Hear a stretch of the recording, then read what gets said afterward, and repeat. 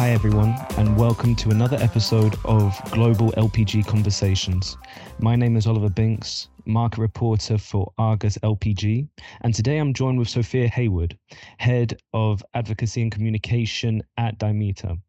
Hello Sophia, great to have you with us and thank you for joining. My pleasure. No, thanks for having me.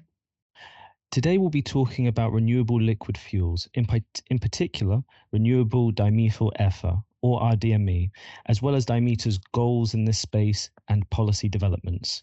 So, Sophia, first of all, do you mind telling us who Dimeta is? So, Dimeta is a joint venture between SHV Energy and UGI International. We were brought together as a joint venture in February 2022. And we have two prongs to our activity. So firstly, we're very, very interested in the production of renewable and recycled carbon DME. So we have a number of different projects all focused on bringing production of DME to the market. And then secondly, we're also very focused on the downstream, bringing the molecule to the market on the downstream side of things. So that is working both at an advocacy level and also on standards and regulation when it comes to bringing DME to the marketplace. Thank you very much, Sophia. So let's kickstart it with simply, what is RDME and how is it produced? It's a simple question, but an absolutely critical question. So I think it's a great one to start with. I mean, renewable and recycled carbon DME is a single molecule that could be made from a wide range of renewable feedstocks, such as waste, biomass. It could be made from power to X processes, which can help provide a pathway to net zero for off-grid communities and for the LPG industry. It is chemically similar to LPG. It's not identical to LPG like biopropane is, but it's very, very similar. And what that means, it can be used in a blended form with LPG, or it could be used on its own as a 100% solution. And DME actually has been used for decades in the industrial and chemical sector. What is quite interesting about talking about what is DME at the moment is that we're actually putting DME into a newer application with the LPG industry. So actually it's been around in things like aerosols for many years, but now we're talking about it in a slightly new way. I mean, it sounds very interesting with a lot of potential. But following on from that, what feedstocks are used to produce RDME and where will Dimeta source them? Yeah, very good question. I mean, to make renewable and recycled carbon DME, as I say, there are lots of different ways that you can make it via, different processes. And there's lots of different feedstocks as well. But we are particularly interested in waste. And the reason that we're particularly interested in waste is that globally, over 2 billion tons of municipal solid waste are generated each year. And at least 33% of that needs to be managed, a lot more safely. And global waste is expected to grow to 3.4 billion tons by 2050. And that's more than double population growth over the same period. But if we actually look at how much of that waste that we're actually, reusing, only 7.2% of those materials are actually being cycled back into our economies after use. So with that, we see, a significant opportunity with waste to use it as a resource and try and reframe the thinking of it about using it as a resource rather than as a waste. And what we can do is we can take that waste, you can take it from a local area, and we can use that in a localized DME production plant to produce sustainable molecules. So it can really be beneficial from both a waste management perspective, but also from a circular economy perspective when we're thinking about the decarbonisation trajectory. Feedstocks, for all types of renewable fuels will be a challenge, but as I say, because we see waste as one of these areas that is only going to continue to grow at the moment as a challenge, we see it as something that we can definitely manage from a feedstock availability perspective. And following on from that, we know that policymakers, in this case, they often cite concern over a lack of feedstocks for such fuels. Would our DME be able to compete with other renewable fuels and biofuels to secure the feedstock it needs to scale up adequately? I think that there's, particularly when we look at some routes for renewable and recycled carbon DME production, it becomes very, very competitive to make molecules like DME compared to potentially other competing technologies. So, the what you were saying around competition, I think is absolutely key. With the right factors in place, making molecules like DME or bio-LPG can become very, very competitive. If I just take one example on the interest of feedstock, we, through our subsidiary Circular Fuels Limited, have a memorandum of understanding with Suez in the UK. Who are a leading waste management company. So I think, the fact that we see interest in projects like ours from companies like Suez showcases that, turning, feedstock such as waste into very valuable and impactful molecules like DME. I think that really showcases what we can do, and there's a lot of stakeholders involved in that. When it comes to the policy perspective and policymakers, I think there's still a huge amount of work that is going to be done by policymakers across Europe, and indeed, I think at a national level around feedstocks. And it's really, really important that that work is happening sooner rather than later, because there's a huge amount of potential with broader biofuel production. And I think it would be a shame if the ambition to grow in this space was constrained by policy not being able to catch up with it. Indeed. And looking forward, what are Dimeta's targets for 2024? And as well as that, what challenges do you expect to face? In terms of our targets for 2024, and I think a little bit more kind of looking ahead a little bit further than that as well, thinking of where we've come from, we've announced our project in Teesside. This is going to be, a first of a kind waste DME production. This is going to be producing over 50,000 tonnes of renewable and recycled carbon DME per year, the equivalent of 25% of the UK LPG domestic heating market. We've also announced our work with Enerchem, where we're exploring 2 projects, both looking at making 165,000 tonnes of renewable and recycled carbon DME in Northwest Europe and Gulf Coast of the States. And then lastly, our other major development that we updated at the LPG Week in Rome back in November last year, which was our developments with NextChem and Myri Chemical, where we announced that we are going into the pre-feasibility stage for looking at DME production from waste in multiple sites in Europe. This is building upon our announcements that we had made earlier in the year, where we can make DME from innovative Myri Chemical technologies that convert municipal solid waste into methanol and then into DME. So I think that those 3 projects are absolutely critical to us and are at the forefront of everything that we're doing at the moment.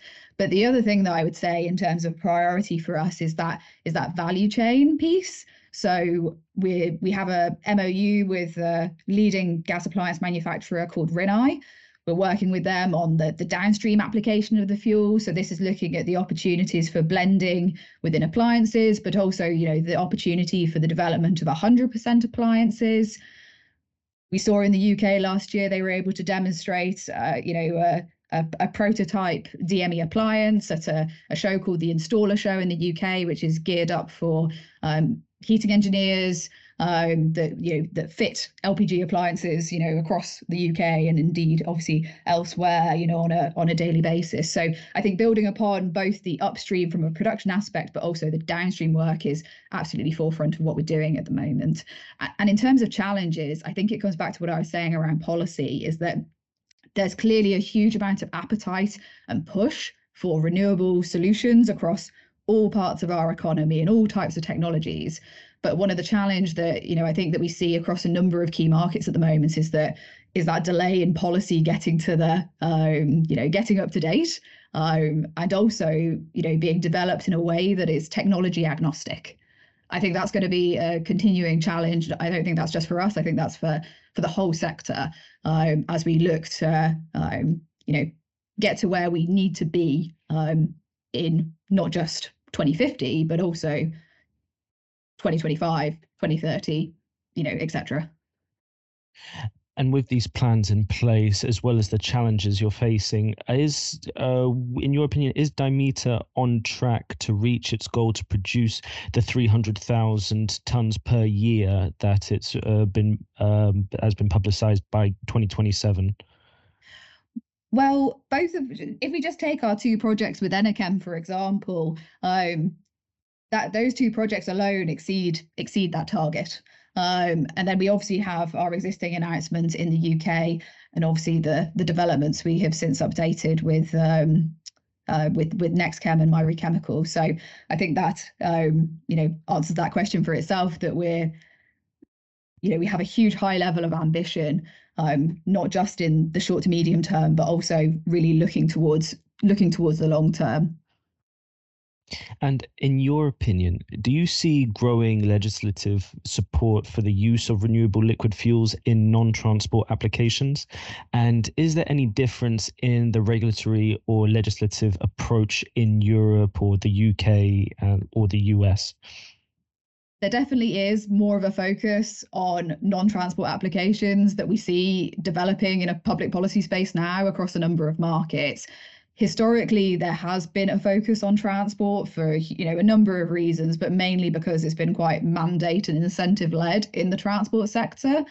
But now we see policymakers recognizing that it can't just be the transport sector that they're targeting. They need to tackle things like heat, and heat is complicated and heat is difficult as we look at how we decarbonize that, not just from our perspective in rural off-grid areas, but also more broadly, whether that's home heating, commercial heating and hot water, industrial process heat. The list goes on, and it is a really, really complex area. So I think that to date, generally a lot of the focus has been in that transport application, with a good degree of success that we can see. We can see, for example, advanced biofuels starting to make really significant headways as a result of those, transport orientated goals.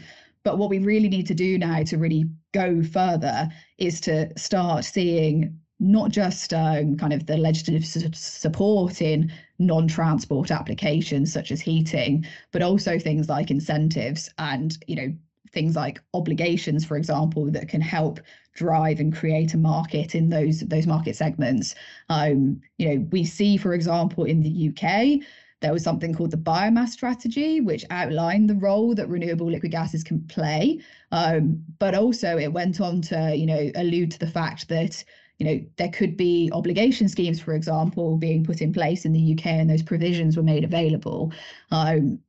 I think we will begin to see similar conversations like that start to happen, if not already, and they are certainly happening already in other European countries, but other markets as well. I think it's just a matter of timing and different timing. Thinking about maybe less market policy and more about, kind of, I would say, a more strategic approach. The Inflation Reduction Act in the US is an absolute prime example of, something sending really, really strong market signals. And then what we actually see as the follow-up in Europe and the UK is, cannot necessarily meet that level of ambition, proportionate to its market size. So, as it'll be interesting to see over the next 12 months how this positioning kind of develops, and whether we actually see some more, not just ambitious policy, but I would say, tangible incentives, obligations, orientated policy coming out from certain markets in the coming months. After this, though, from what you see, which markets have the highest potential demand for renewable liquid fuels like bio-LPG and RDME? I think it depends. And, for us as Dimeta, we will offtake the DME that we produce, and we will sell that direct to gas suppliers. So we per se don't have we're not going to be dealing with the end markets where this will be going. That's totally up to the off takers as to where they would decide to put that product. But if I think about it a little bit more in the round, I think depending on the country, there are different market segments that potentially have supports in place or more ambitious targets in place. If we take the UK as one example, they've just delayed some of their original deadlines they were going to have for phasing out fossil LPG boilers. So, but at the same time, there's increasing pressure on the kind of commercial, non-domestic side of things. So, I think it really does depend on the country and the particular set of circumstances that we have there. It could also be that we see businesses and industries, even if the policy isn't there, we might see more, non-domestic sector companies, seeing the demand for this kind of fuel because they want to be able to sell then green services or products to their customers. We could probably see that growing as a likelihood, even if policy isn't quite there yet, because, as we're all aware, climate change is fully on the agenda and broadly, businesses are responding to that. So, I think that could be led by policy, it could be led by the market, but also be led by other factors such as that. And lastly, I want to ask, you mentioned previously that RDME can be used as a blend stock for different fuels. Do you envisage RDME being a blend stock for LPG and bio-LPG, or more so in the future as a standalone fuel? Yeah, so I think that renewable and recycled carbon DME, both as a blend, but also as a standalone fuel, both have a really critical role to play. I think that the blend is really important because, we often speak about drop-in solutions. So whether that's LPG and DME as a blend to be able to, reduce the carbon intensity of the product, whether that's DME blended in with bio-LPG to create a fully renewable product, or also, as I said, 100% DME being a solution on its own. And that might make sense for where there are users using, oil or even solid fuels, that being able to offer them in the future an opportunity to transition to 100% DME, such as large commercial players or industrial players, then, that's a really significant market opportunity for the LPG sector. And may I ask again, what blending ratio will be allowed?